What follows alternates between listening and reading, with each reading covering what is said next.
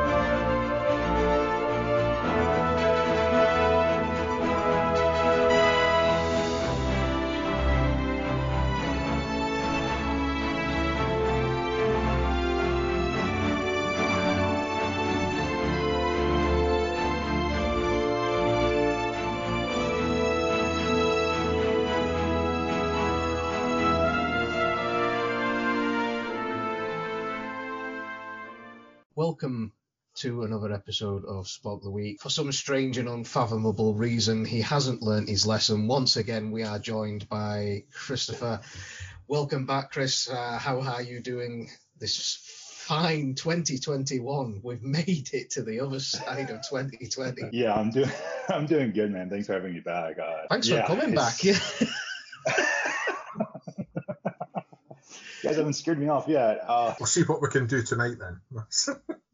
Yeah, let's try and put you off and see what happens. So once again we are here, and we are going to talk about, well, basically what better way to talk about 2020 than to talk about the Year of Hell from Voyager. How would the Voyager crew deal with what humanity has had to deal with over the last 12 months? What would Janeway do? I think it's a great way to describe it. We're into a new year. It's the first recording we've made after the new year.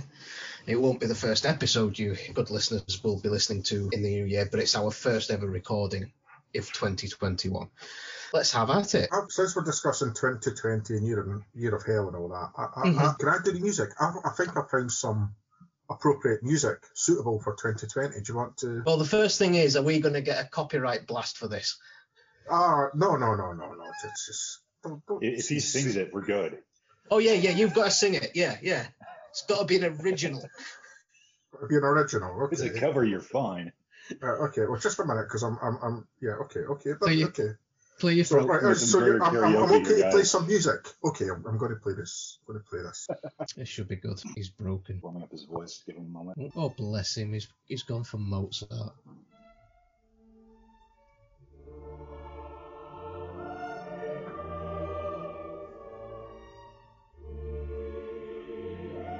Listen to that. Is this not appropriate music to say goodbye to 20? Does this not sum up 2020? Mozart's always a good suggestion.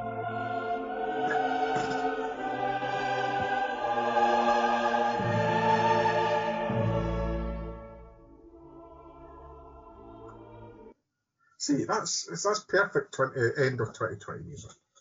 You're just tuning in. But see, this is the thing with you coming from Yorkshire. You just have no culture. It's like, hey lad. It was a brass band that was. I worked with a brass band in Yorkshire tea. You done? Shall we talk about Star Trek? Instead of, I am the closest thing Great Britain has to a redneck, so let's leave the insults on the back door. Leave your insults in your quarters, Ensign. We will not have this on our bridge. So yeah, we started this podcast in 2020 during the lockdown. In a way, there has been some beneficial aspects to what we've all been through, and a lot of people have done that. A lot of people have used the time to benefit themselves, catch up on certain Star Trek episodes they've missed, or binge watch other programs that are available. We started a podcast. We're doing great, because as at the time of recording, we have a regular download of at least 4 every week. So there are 4 people, and all 4 of them are from the United States of America. So God bless you all. Really? Yes. At the last count, we have 41 downloads from the US over the last section of downloads. The biggest market is Dallas, Texas. So big up to Dallas, Texas. Well done for those poor people that feel the need to download us every week. Really do apologise for Gregor and myself and everything that we do, because we just make this up as we go along. Anyway, I digress. Well, no, it's great. I mean, Dallas is where the North Stars went, so when they left Minnesota, so another hockey connection. So, I mean, hey, go Dallas. I mean, it's the only time I'm going to say it because I'm a total Packers fan, so I'm not going to be rooting for the Cowboys anytime soon. But So are the Packers going to qualify for the playoffs tonight? So I've just dated it because we're talking about the playoffs. It's the end of the end of the regular season. It's all gone tits up already. It's all right. I'm a neutral in this one anyway, because I'm a Dolphins fan. So go Dolphins. I haven't looked at the numbers yet. I should. I just get the updates. I'm one of those guys who might. Yeah, my team's playing. All right, cool. And then that's about it.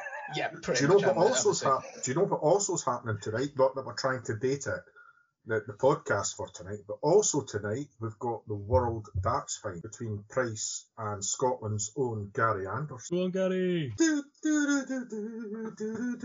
Wow, darts. Yes. Oi. If you've ever watched the darts on Sky, you will get that one. Unfortunately, I don't. I'm limited by not having Sky. I got to watch when I was in London 3 years ago, but that's about it.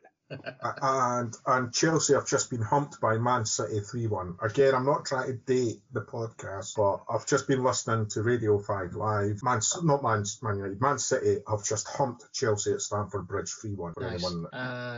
And the Star Trek connection? Marina Sirtis watches football, so...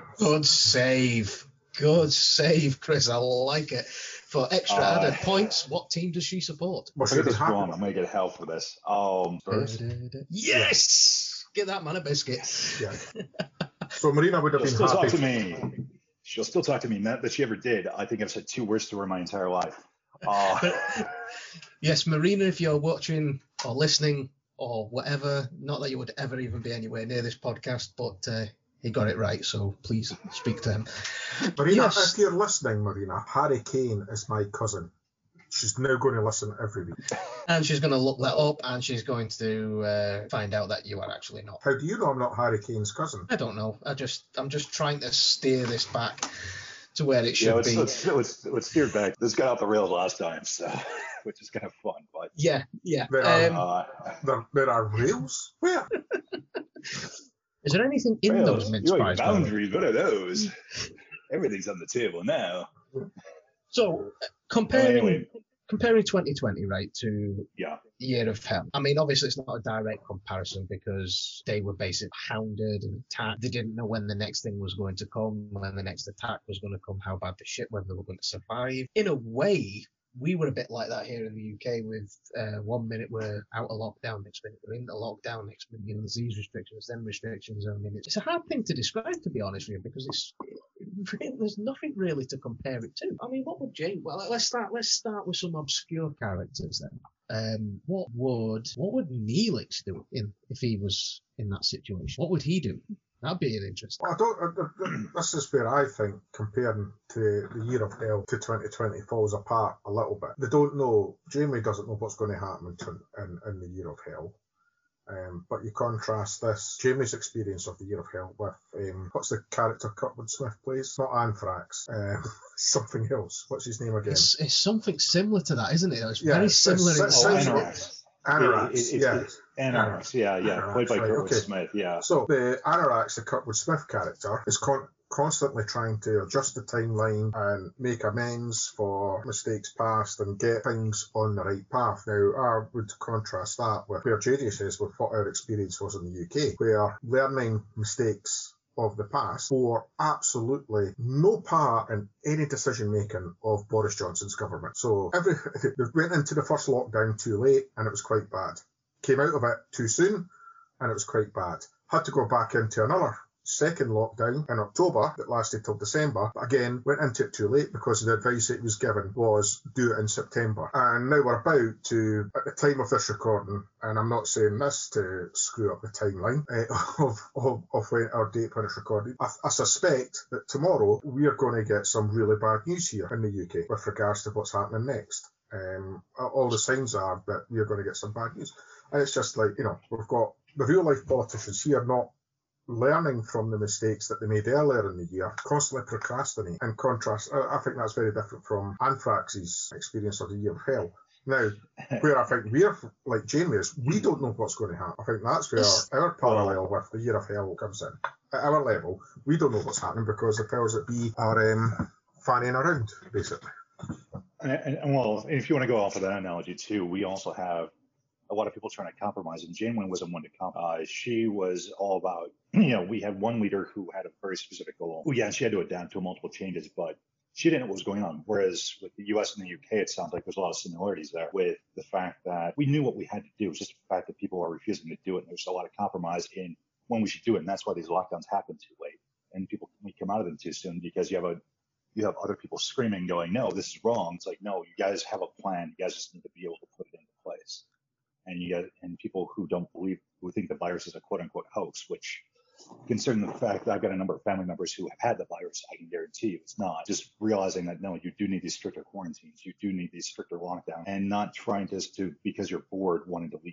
Whereas on Voyager, they all knew they had a goal to survive. They had a goal of what needed to get done. And it was only when Voyager could not sustain its crew that they actually, sent them off. So, I mean, it's hard to compare what Janeway would do compared to what's going on now because of the fact that, 147 people as opposed to, between our two countries, roughly 400 to 450 million people, all with varying opinions, all with different opinions, all with different objectives, and all with different needs. And they're all trying to do what I guess they feel is best, or whatever. I kind of lost where I was going with that, but I think you guys understand the point I'm going with. Yeah. I mean, it's, for me, I'm just going to call him An because I don't want to say Anthrax. Anorax.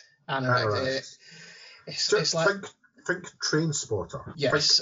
Groups of train spotter, an anorak of train spotters. Yes, that's our little our name for a rail fan. For those of you listening in the States, that's what they usually refer to as anoraks.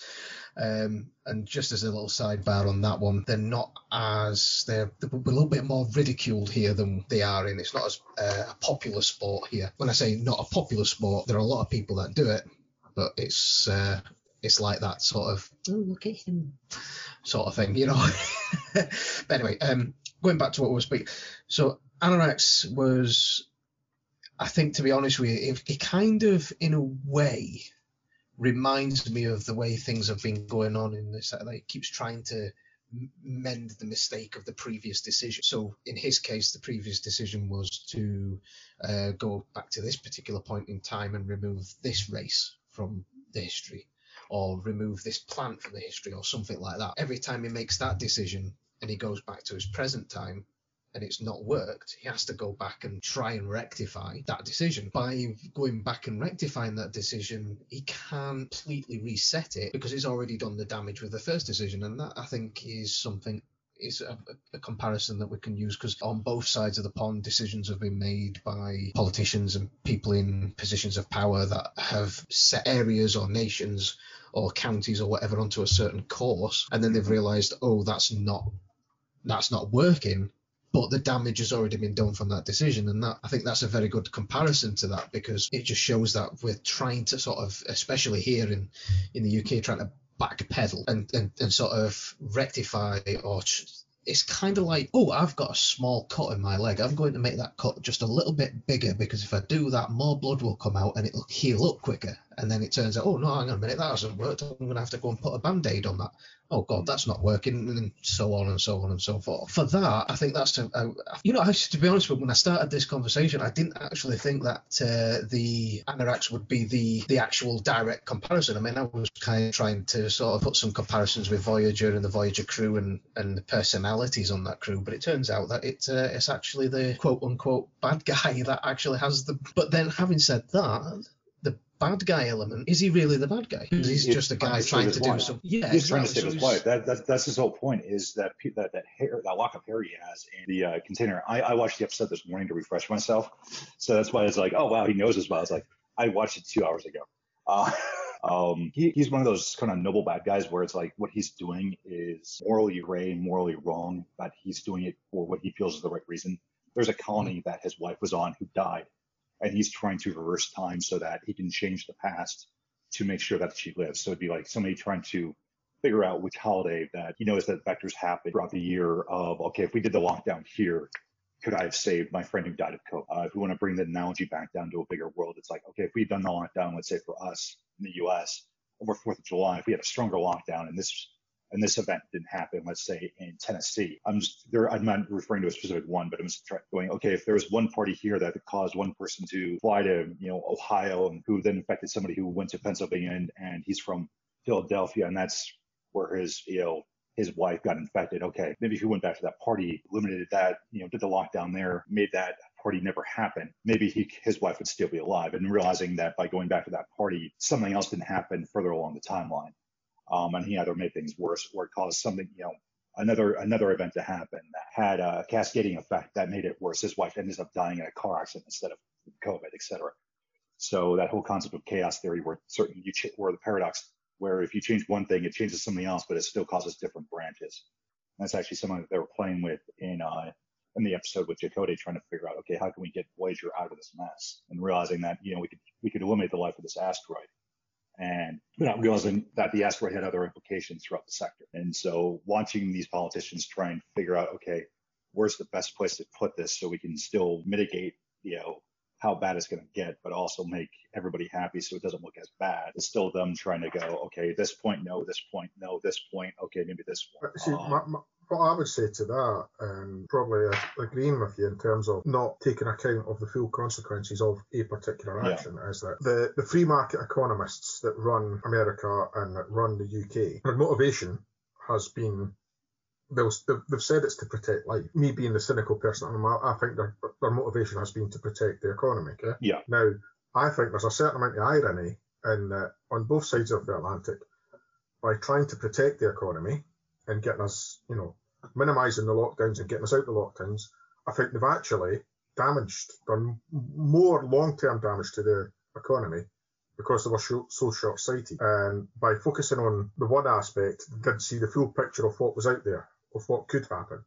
You can't jump out an aeroplane and then expect gravity to behave in a different way. We're talking about science here. You don't jump out the aeroplane and then negotiate with gravity over the size of the parachute that you have. You're right. And the basis for comparison we have for that are other countries like South Korea, Japan, New Zealand. New Zealand is the best example. New Zealand is the best case scenario, where they lock everything down, put everybody on a pension, so to speak, and don't go anywhere. Here's how your bills are going to get paid. And they had 2 cases and they shut down the city and retested everybody. But they did that earlier on. And now, people could spend time with their families, as opposed to people like me, where my family lives, a different state away, as we joked about last time. And I had to stay within my own bubble, within my own city, as opposed to spending time with my parents and my brothers. So, their motivation was to try and quote unquote keep the economy going. But no, you're right. They didn't fully look at, their idea was to keep the stock market up, basically, and keep, revenues flowing, as opposed to just literally putting everything to a complete stop, letting this thing burn out. And it's not doing that because people don't follow the procedure, and these things don't happen long enough. Yeah, and you only get one chance. Everybody, because we were locked down pretty well in the UK, it was going well, and then they brought us out of it. And you only get one bite of the cherry. If you're going to lock it down hard, you're only going to get one go of that with society.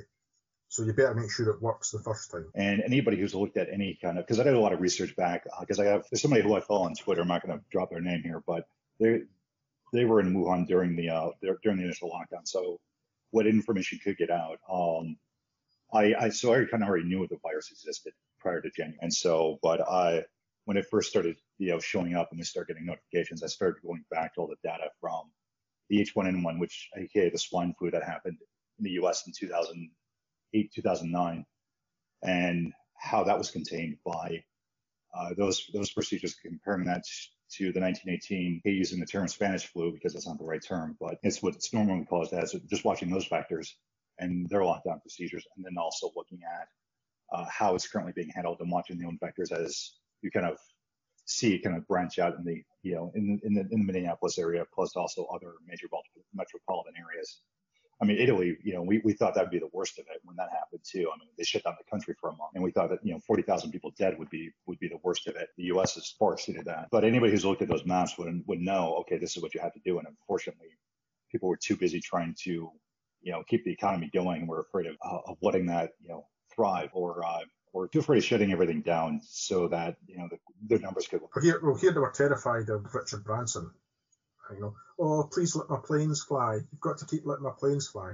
Now, there is an entire episode of Spock the Week of me ranting about Richard Branson, and now's not the time to do it, but I could rant about Richard Branson for weeks. And Only that he is. Moving this to is what we only have. No, not well. It's just and just watching. We can look at this now because it's we've had time to look at this on the outside, but it's like just trying to watch. Like I said, you have the difference between Voyager and the Voyager crew and Anarax and kind of our own situation is watching kind of people trying to mitigate this disaster like Anarax was doing, was trying to figure out, okay, we're on the timeline. Can we make least amount of people? And Anarax could be an analogy for any all types of people within both governments, or Exactly. kind of just trying to feed these people advice, going, okay, here, no, here, no, here. If we do this for 3 months, we'll be fine. Nope, okay, that didn't work. Let's try this again, but still making it worse. Because same with Anarax, he would eliminate one planet and make his empire worse. Do another planet and 98%, but he didn't get his desired result. I mean, one of the other things as well is another comparison is you've got obviously Anarax doing what he's doing, Janeway and Voyager sort of caught up in the middle of this, trying to figure out what's going on. But they both have their own agendas, and eventually, like I say, we find out that Voyager has something to do with the with the initial. The temporal shielding that they were trying to use to prevent the torpedoes from getting attacked. They found the chronoton signature, I think is the right term, for their temporal torpedoes, and were using that to create shielding, which was causing an unstable element within Anarax's calculations. That was it. Sorry. No, that's fine. No, I mean, appreciate that, actually, to be honest, because I'm doing a lot of this from memory. You've got the benefit of watching it quite fresh. But the thing for me is, like I say, you've got these two agendas. Janeway is trying to get the crew to the other end of Krennin space, and that is, even though they just want to get out of the way, it conflicts with what. So you've got different people, different countries, different areas. I mean, like here in the UK, the whole of Scotland's in a level 4 lockdown. 3/4 of England is in a level 4 lockdown, with certain areas not. Now that's all well and good. Until tomorrow. But what's happening then is you've got all the people individually that have got their own agendas, all trying to sort of do their own thing and interpret the rules in their own way. And just like Janeway and Anarax, they conflict and cause each other various different levels of. Just look at the state of Voyager. To be fair, just a little gripe for me was that I would have liked to have seen Voyager to be in a bit of a dire state for at least a couple more episodes, because you go through Year of Hell, the thing's practically destroyed, and then the cheap shot at the end of the Year of Hell where she basically destroys Voyager and the Krennin ship and resets the timeline, and then all of a sudden, it's like nothing ever happened. I thought, missed opportunity. I mean, that ship was repaired way too quickly, way too often, And I know it was a TV show. I know we've had this before in the last episode. No, I understand that. But I think they corrected yeah. that in Enterprise when in the Expanse. So that little storytelling was fixed later on. Oh, actually, I've just been watching Enterprise, and it's the one where they get struck by the mine in the Romulan minefield. Yeah. Yeah, it's season 1. Yeah, season 1, and then they've got a bit of damage, but then they get out of it because they find a space station that performs a miracle repair. Yeah, dead stop. Yeah. Yeah. That the one with the nefarious purposes, where it's there's more to the space station than meets the eye. Is that the one? Yeah. Yeah. The war station, as you find out in the novels. Yeah. Or the wear station. Anyway. See, just to slightly backtrack just a little bit, I mentioned that Voyager basically was destroyed in the final moments of the Year of Hell. A lot of people I noticed on Twitter when it was coming up to New Year's Eve were basically turning around and saying, if you start the Year of Hell at this exact time, Voyager blows up I saw dead that too, on midnight. I think it was like 10:32. Which, my brother and I were on the phone during, I spent New Year's Eve at home, literally in this exact same spot on the phone with my brother. And we went, all right, Ed, nothing happened. All right, cool. Well, it's just like the year 2000. Okay, nothing happened. Okay. So nothing changed. We're still here. But I think if in other episodes when you're making your point about Voyager getting fixed too fast, in other episodes when you see Voyager get, go through a fight with whomever, the Herosian, whatever, they would have an episode or two where this was like they're still fixing stuff.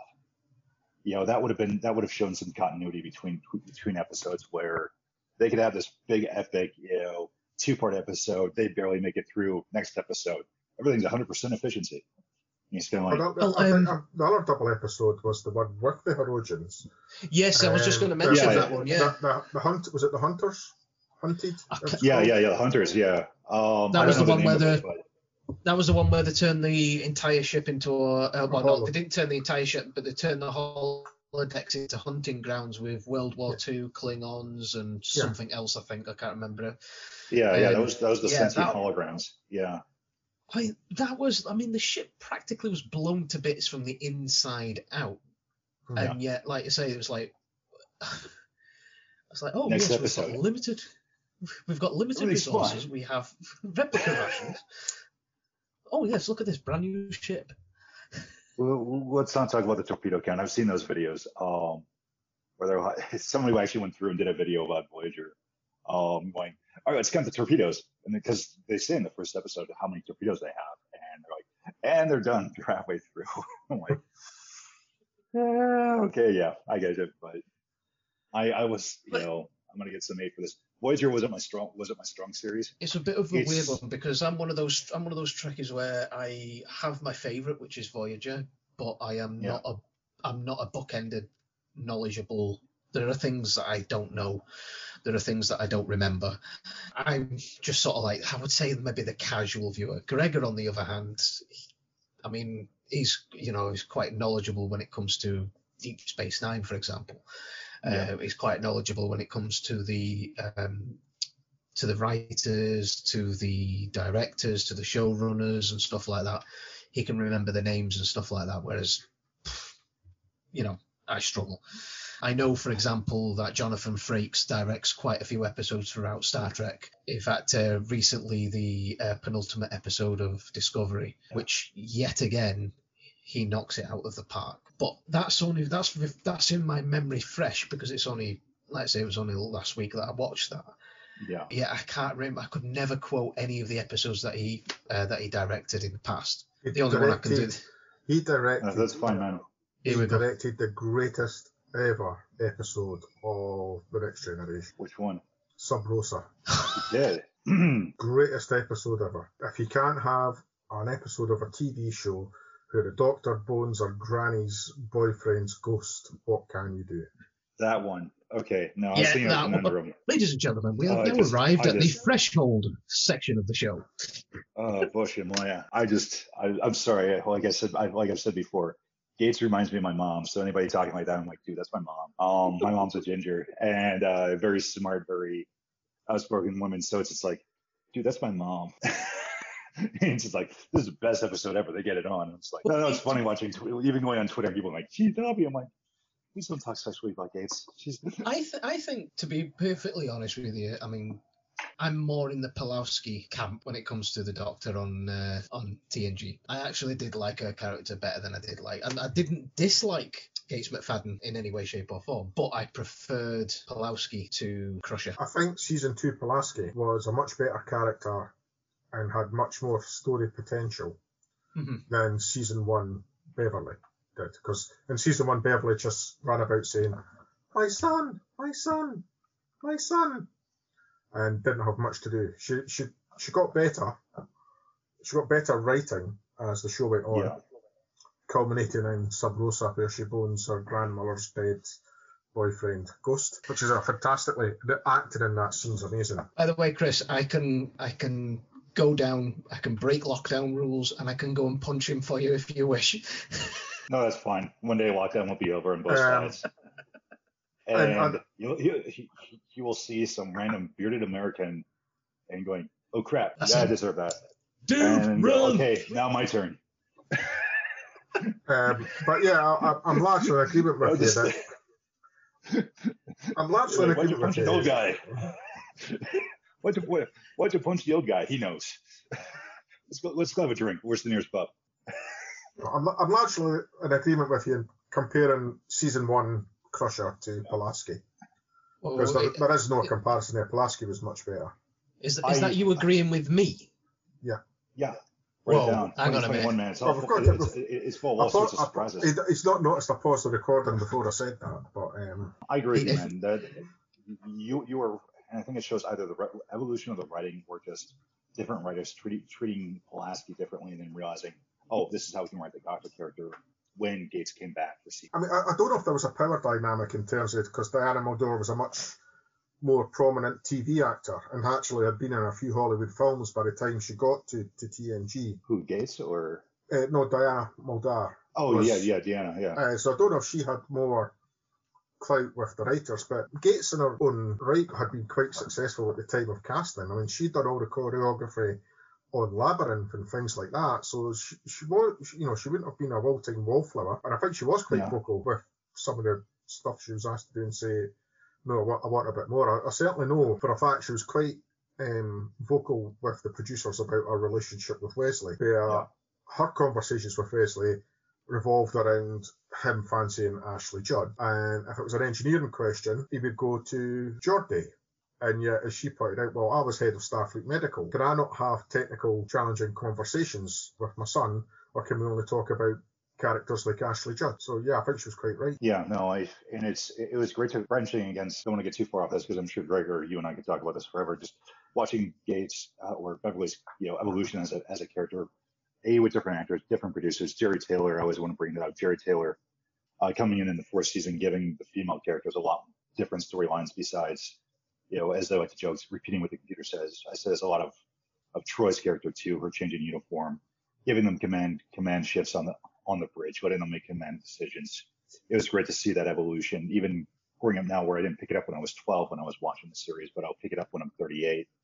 And just seeing how they treat the female characters as opposed to the male characters and what decisions they have them do story-wise throughout the series, and watching that change has always been fantastic to see. You can start to see some of the complaints that they had earlier on. Troy being told, yeah, you just sit there, look pretty, and just go, I feel nothing. And, that's her character arc. And it's just like, no, she's got to do more. I agree. And I think when I go back and do rewatches of TNG and I watch the early seasons, mainly Deanna, which is the one that stands out for me, it's so almost cringeworthy on some episodes, the sort of the lines and the sort of the way she is portrayed on that. I'm like, okay, but knowing full well that it gets better further down the line, and whatnot, so when they end up with the uniform and a bit more, and it's something to look forward to. But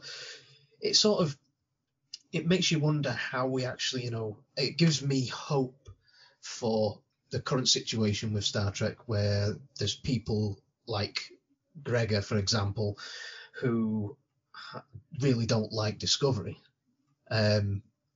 because there'll have been the same people back when TNG was airing that would have been watching the same thing and thinking, no.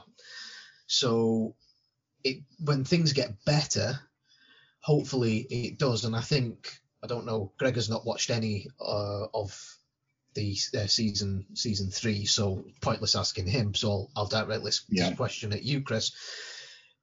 I genuinely think that season 3 of Discovery definitely started to get better towards the end. It's just a bit of a shame. It should have been, from the beginning. It had some good episodes and whatnot from the beginning of season 3, but the last couple of episodes of season 3, I think, were good, because twice I've watched that, and twice I have got to the end of the episode and gone, oh, come on. It's like that cliffhanger, sort of that end. I want to see how this ends. I mean, you can't leave that there. And that's something that's been lacking from Discovery for a little while. I don't know what you think of the recent episodes and whatnot, whether you agree with that sentiment or not. For starters, I want to say Discovery having 13 episodes and these half seasons is a very big detriment to its overall storytelling capabilities. Mm-hmm. This is something I've discussed with others, actually mostly my younger brother and I talk about Trek all the time. He's one of those who's just like, he'll admit he isn't the biggest fan of Discovery. That's his own personal preference. Whereas I'm one of those guys who's like, wait and see. But one thing I noticed when I've just been analyzing it on my own has been that Discovery is lacking very much in the storytelling potential by having only 13 episodes per season. So at this, it's season 3, but at this point we've only got, let me do the math here, 39 episodes. Whereas that'd be a season and a half of a standard, Voyager or ENT or everything else. So you don't see as much character development as much as you'd like. Mm-hmm. And you only have one arc that kind of, goes across. And even like with the superhero TV shows I watch, 13 episodes wouldn't feel enough. It would feel like short, you need to have that entire 22 to 24 episodes to kind of fully understand the characters, give everybody a chance to breathe. And it feels very much rushed in the storytelling of trying to get character building, trying to get through this arc without, giving us too many filler episodes. But also, you don't feel enough of the crew. One of my criticisms for previous seasons, and one thing I'm happy they brought up this season, and maybe one of the writers was reading my tweets, but I wanted to see more of the bridge crew. I'm great to see that with Detmer and with Owu. And I just wish they wouldn't do it right before they killed off a character.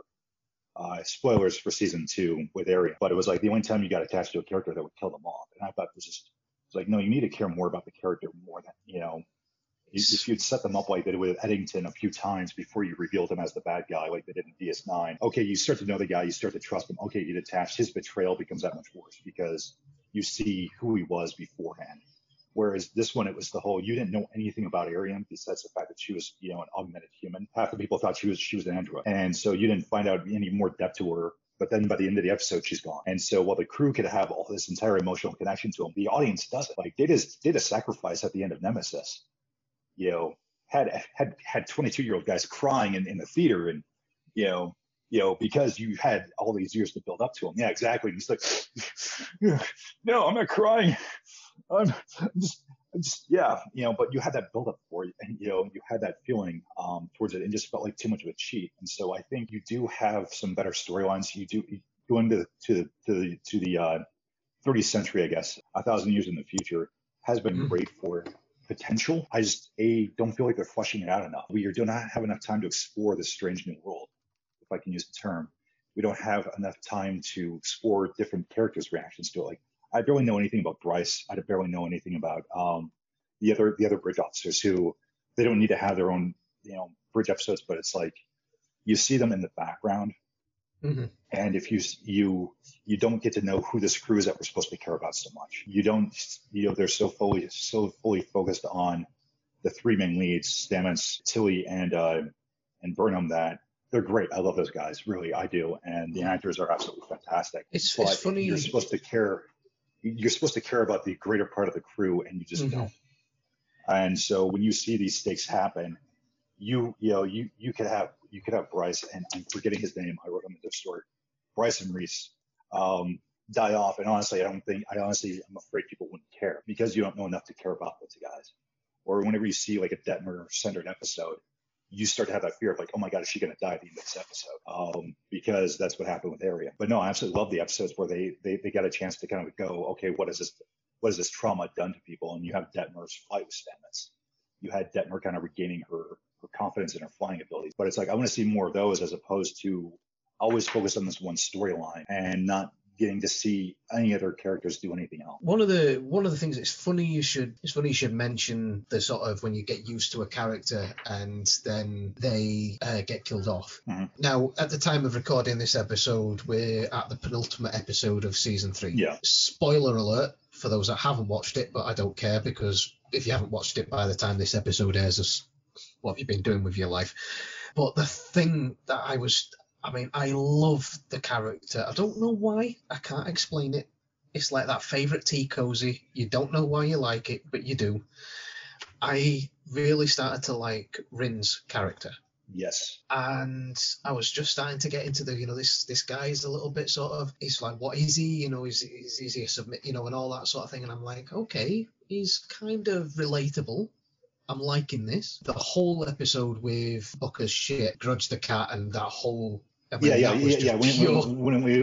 with Detmer and when Bryce jumps on his lap, he's like, "What the heck is this?" That is pure gold. And then this episode, I thought, he's really getting into the groove. He's going to find his place on Discovery. He's going to become, and then poof, what the? Yeah, exactly. It's like if this had happened like next season or 2 seasons from now, we'd be crushed. I mean, it's because they don't have the balls to kill off one of their main characters. Not even that. I think their storytelling, and if one of the writers sees this, maybe we can have a chat. But I think it's the fact that they're trying to build, they're trying to create dramatic tension. It's a story thing. They're trying to do the Joss Whedon thing where you kill off a character to create an amount of shock, or you kill a red shirt to create tension. But it's like, if you don't care enough about the character, I'm sorry, I didn't get enough to know. I didn't feel connected enough to Rin to really feel the devastation Twitter has been feeling about him. And it's like, and I was just starting to get to know Noah as an actor and his work. I was looking forward to seeing more of it. I'm more annoyed than I am. I've not seen it. I've not seen it, but it sounds like this is exactly what they done with Ariam, where she was nothing but there for exposition to say 1 or 2 lines for an episode, and then she got an episode and they killed her. And it's like, this is the thing with the drama that they try to introduce, is that everything feels so unearned. Right, so what we're going to do today is we're going to have an episode of high drama, children, pointing at you. We're going to have an episode of high drama, and you will feel this way because we will do this. And it's like, but you're not earning it. This is the thing with it. Yeah. I mean, let's talk about how it's progressed, the part of women in the writing, how brilliant the part for women is. When Burnham says things to Tilly like Kate is eternal, when Tilly is holding the tub of ice cream in season 2, waiting on the 15-year-old female leader of her people to arrive. What's that? Ice cream. I think that was just writing. It was just a great writing of just showing character moments, because it's the little, honestly, Burnham and Tilly's conversation about Kate is eternal would be like my brother and I going through, talking about cigars after going through hell. It'd just be like, it's that little comfort thing that you need, just because all this, I can curse, all this crap has hit the fan, and you're sitting there like, yeah, but at least we got this one little comfort thing that's like, all right, cool. It's the one thing that can bring you back to normalcy. It's the one little thing too. It's not a feminism thing. It's a comfort thing, because they're literally in a room detailing all who died, all who they lost in that last battle against Control, and it's just them just trying to regain some sense of. Can we talk about great science fiction? A great science fiction, so set in space, that has a diverse cast, that tells great stories. It does a show don't tell. You're going to say Expanse. The Expanse. Season 5. Oh my Gee. Honestly, Apples to oranges, mate. I don't mean to sort of speak about another sci-fi show on a Star Trek podcast, but yes, Gregor is completely right. I'm watching The Expanse myself. I've been a fan from day one. It does take a bit to get. If you've not watched it, go and watch it. It does take. You have to stick with it because it's a bit slow in season 1. It starts to get a bit. Give it 5 episodes is what I found out this summer. I started watching this summer. Mm-hmm. I lost track after 2 episodes. My brother made me watch 5. Once you get in the storyline, you'll do better. Oh yeah, definitely. Yeah. And you are right, because not to spoil it too much, but season 5 there is you get to understand every element of what's going off. But what The Expanse does really well is it gives you snippets of each character arc, each story arc. There's about 4 or 5 different story arcs all going on at the same time, but they do it in such a way where it's all intertwined, it's all interconnected, but they're separate in their own rights. But yet you don't feel overwhelmed by it. You don't feel like it's been rushed. You don't feel like it's been, and like Gregor says, the show and not tell. It's brilliant. It's the allegory of the basic premise of the show that Star Trek, in either its Discovery form or Picard form, simply doesn't do. They proclaim that they're doing allegory by saying that the Romulans, the Romulans, they're Syrians, or the new Klingons in season 1 of Discovery, that's Trump and his supporters. And they signpost it, they absolutely signpost it. The allegory in The Expanse is you've got Earth, which is basically represents the Western world and its capitalism. You've got Mars, which is a very highly militarized society and represents the old Eastern Bloc of countries. And you've got the asteroid, the Belters, who are supplying both Earth and Mars with all their minerals. And that's an allegory for the third world, of which neither the old Eastern Bloc or capitalism could have survived without basically draining the third world of all its resources. Mm. And the point is, the Expanse doesn't have press releases telling you that. It shows don't tell. You have to work that out for yourself. And the thing is, for me as well, is the humanity of it. I mean, Shiro, I can never say, I apologise, I love her to bits, but I can never say her name properly, so I don't attempt it. But the actress who plays Avasarala, brilliant human being. Shoraya Obadishpur. Yeah, that's why it's exactly why I did not attempt it. I'm a fan because she likes my tweets whenever I mention her, so it's like and she played. Anyway, keep going. I will go on about her later on. And actually, to be honest with you, there is actually a way of tying Shrera onto our podcast, because she did actually. She appeared in the Beyond. Star Trek Beyond. She was Commodore Paris on the Yorkton. Any relation to quite a bit. Anyway, possibly it could be. Paris. It could be a common name. I'm just happy she was there. She was again. But you see, the thing is, right? A comparison between. You look at The Expanse, right? Honestly, Avasarala drops F-bombs like sweeties. She does it with poetry, though. Oh, exactly.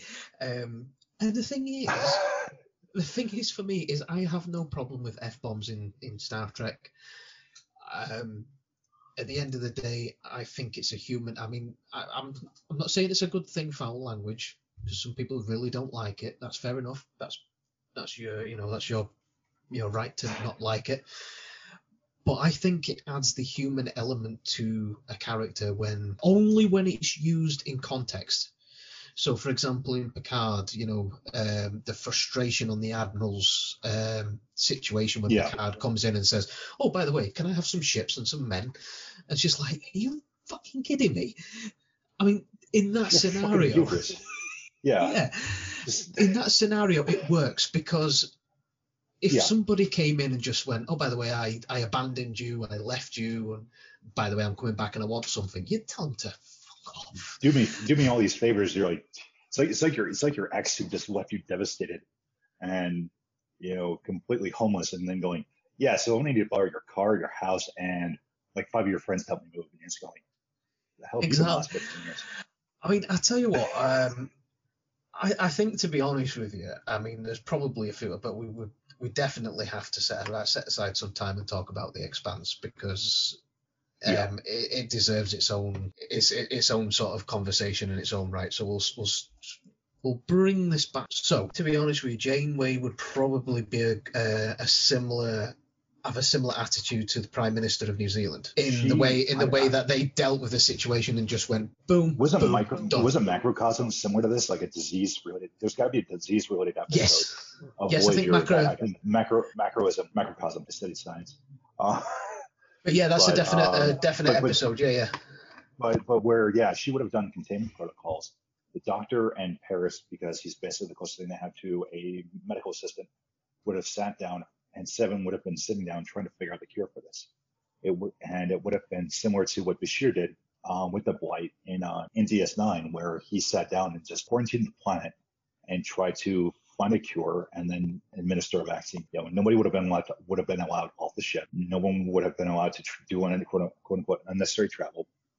Sick people would have been quarantined to certain decks. They would have triaged the decks, and she would have found a way to contain it and cure it, and then move about their day.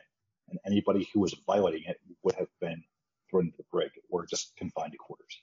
Or at least put in the decon chamber with Hoshi and T'Pol. No, that would have been a reward, not punishment. So he's cracking up. He's like, or with Trip and Malcolm if you're of that persuasion. So I mean. Or with Trip, Malcolm, Hoshi, and T'Pol. I mean, I don't know. I mean, who am I to judge? You know. I mean. I know. I mean, anyway, before we get sidetracked into sounding really bad, but no, they would have. They would have been forced to quarantine. You could have had that Maquis member who was like, "No, how dare you? You're not my captain." Trying to break it, and she would have had to push back. Somewhere, if we want to bring the analogy back around to now, where we have people going, "No, I'm not going to wear a face mask. I'm not going to quarantine." And Janeway, would have been like, "No, you're doing this, and we're going to get Tuvok and a security team down there to do it." But again, Janeway had to deal with 147 crew members as opposed to 450 to 500. Half a billion people. I'm not sure. I'm sorry. I don't know the population in the UK, so I'm guessing it's between 150 to 200. Yeah, I mean, like I said, I don't think we're trying to do an exact comparison, but I mean, like I said, I definitely think, for me personally, and this, I mean, I do have some personal connections to the name anyway, but I think for me, the optimistic side of things, the hope, that we will get through this, Neelix's character, I think he is like, he does lose his enthusiasm a little bit, but he doesn't lose it completely. And he's still, he's with the captain, he plows through, and there's a bit at the end, or towards the end, when obviously throughout this year of hell, they've had to basically stop rationing, stop unnecessary replicating. Everything that could be recycled and put back into the replicators and to make either weapons or repairs would be done. And one of the items in question was a gift from Chakotay to Janeway for her birthday, I believe. Yeah, and it was a stopwatch, or not a stopwatch. It was a pocket watch. Yeah. And she basically says, "No, we can't have this. You need to go and put this in the replicators." And then when the ship's virtually at the end, she finds it, and is like, "I told him to get rid of this, but he didn't." And that symbolized the hope and that it's not, there's a way out of this. There were still people that believed on the ship that they weren't going to, it wasn't going to be the end of them. They were going to survive this. And there are a lot of people in society today that are going through this whole. Some salted nuts next to the radio. Did you hear that? Yes. Yeah, we could. I was having a serious moment about hope, and there you're talking about salted peanuts. It's like it was intentional. I mean, yeah, no, I'm sitting there like, wow, yeah, John's making a great point, and then, yeah, some salted nuts, yeah, just put them right next to it. Like, you're the guy on set who talks while they're giving, while they're giving a soliloquy, the best speech of their life, and you got some guy going in the background going, yeah, I know we're gonna go for a drink later on. Oh, you're working. I'm sorry. Am I interrupting you? So just for see what I've got to work with. So Chakotay, sorry, mate. Chakotay gave Janeway some salted nuts at her birthday party. Is that where we are? Yeah. You gave some salted nuts. I think Gregor is deliberately trying to make this as unbearable as possible for Chris so that he doesn't come back.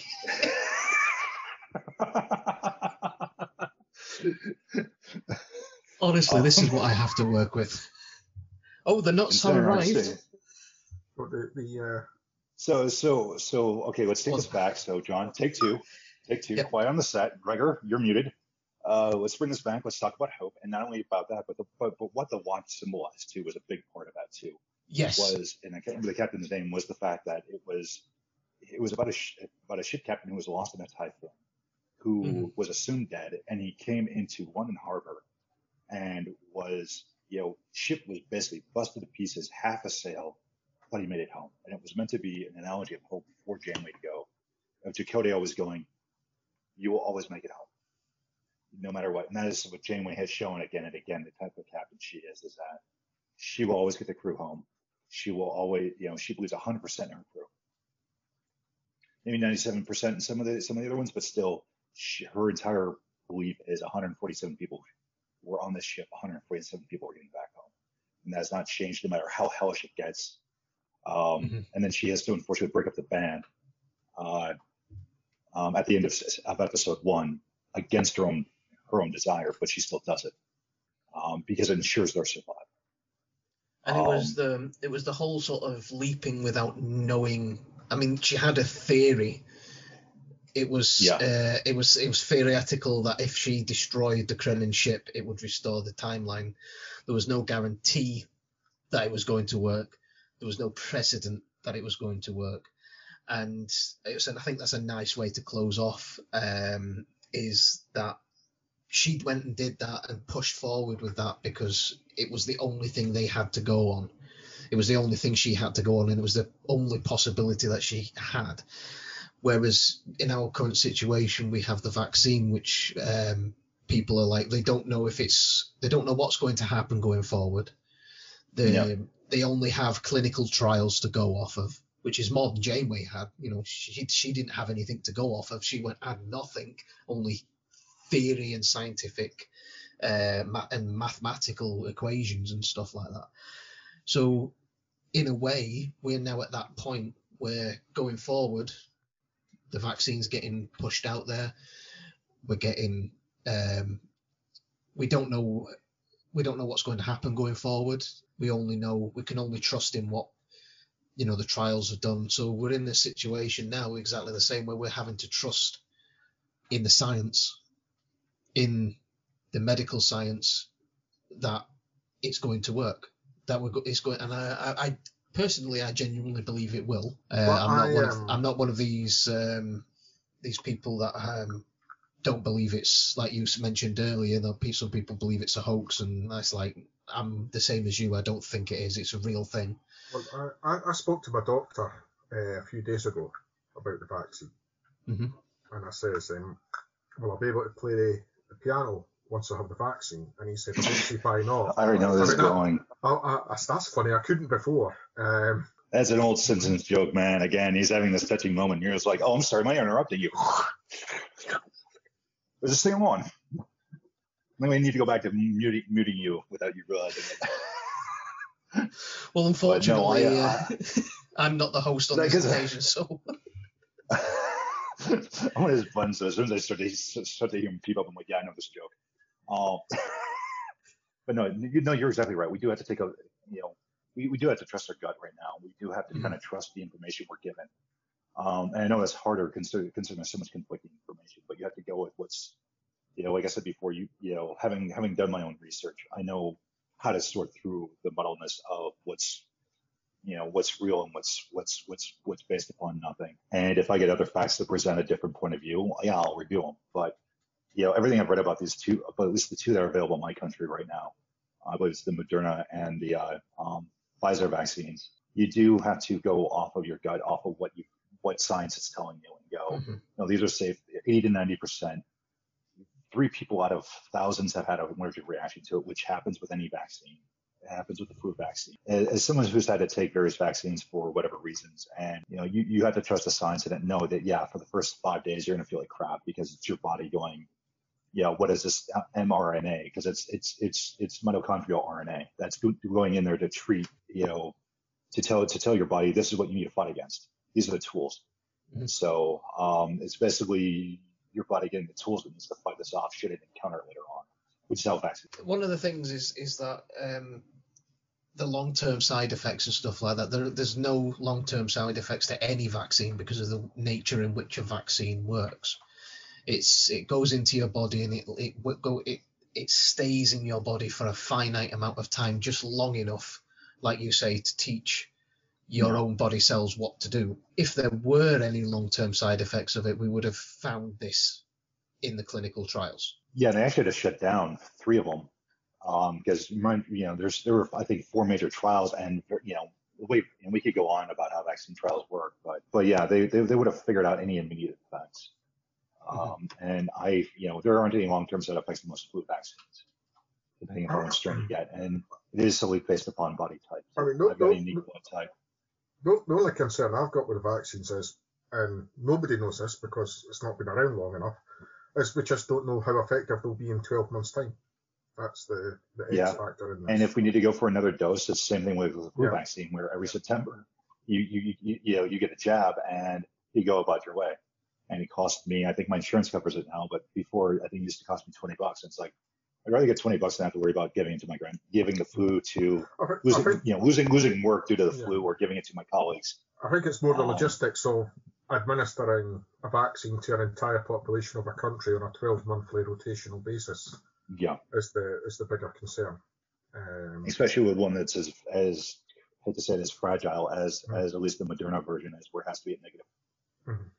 Well, negative.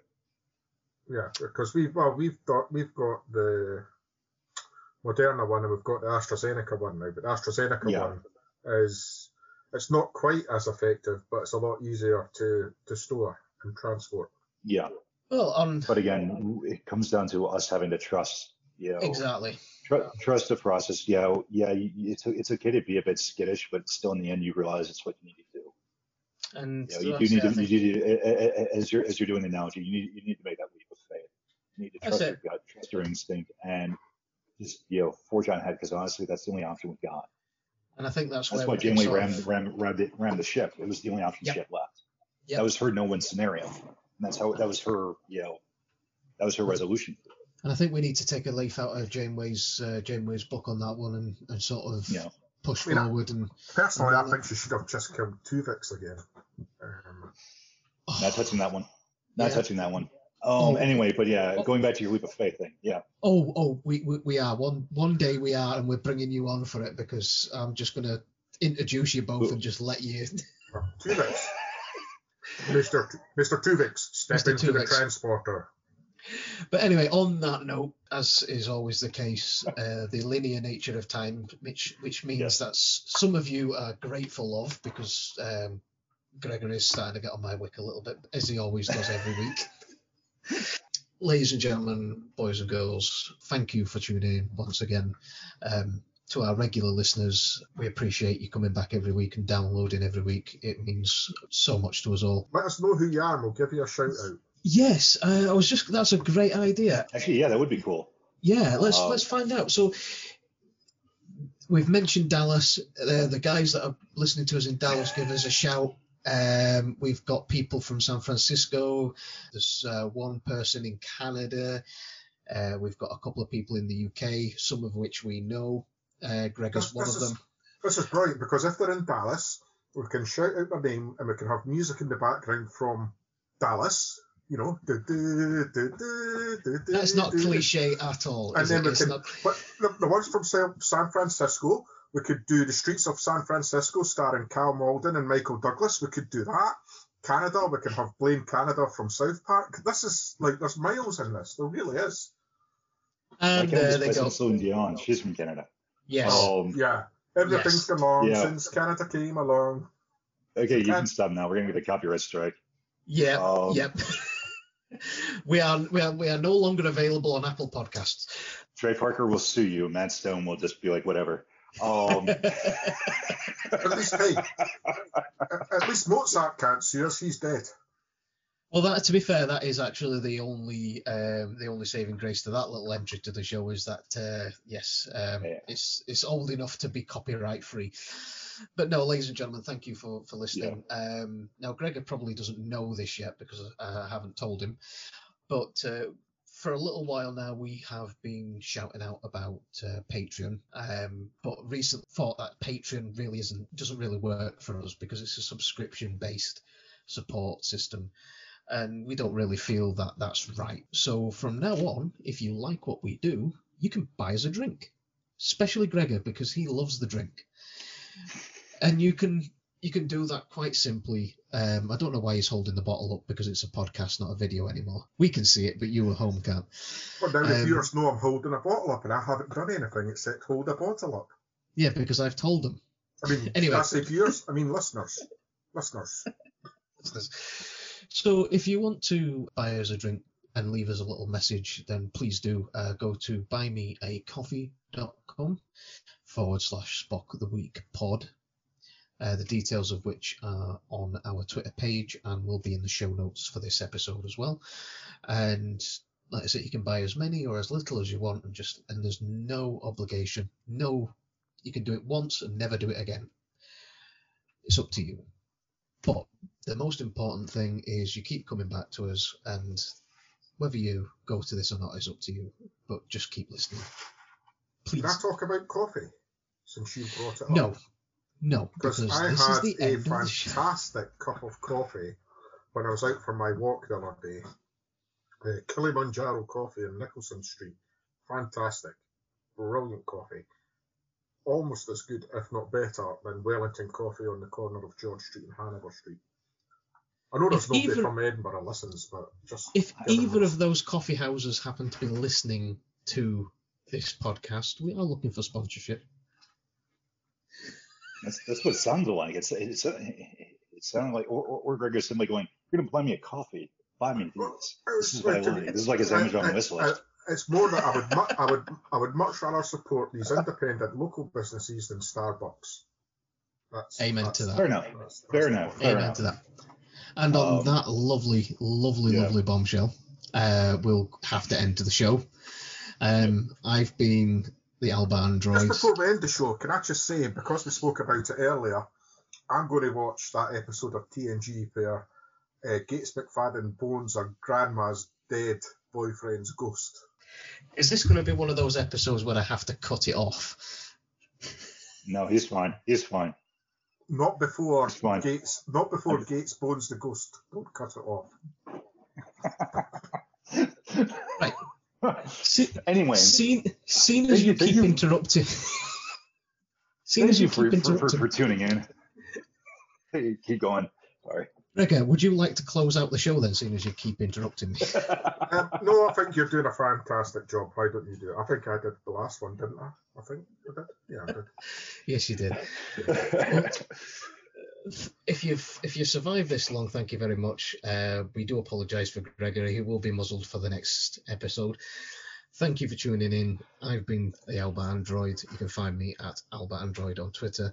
He's been a twat, as well as the Crabbit Ginger.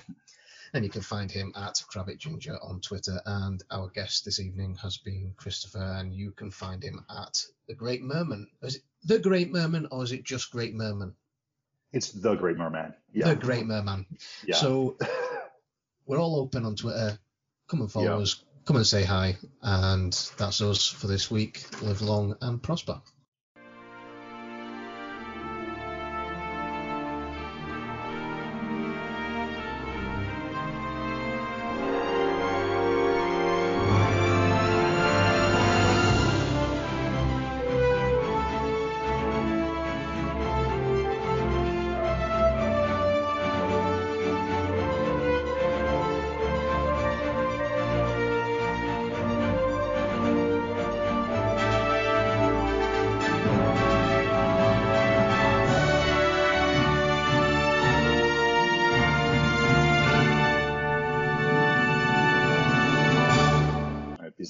guys. Do you want me to stop recording now? Yeah, that would be a good idea.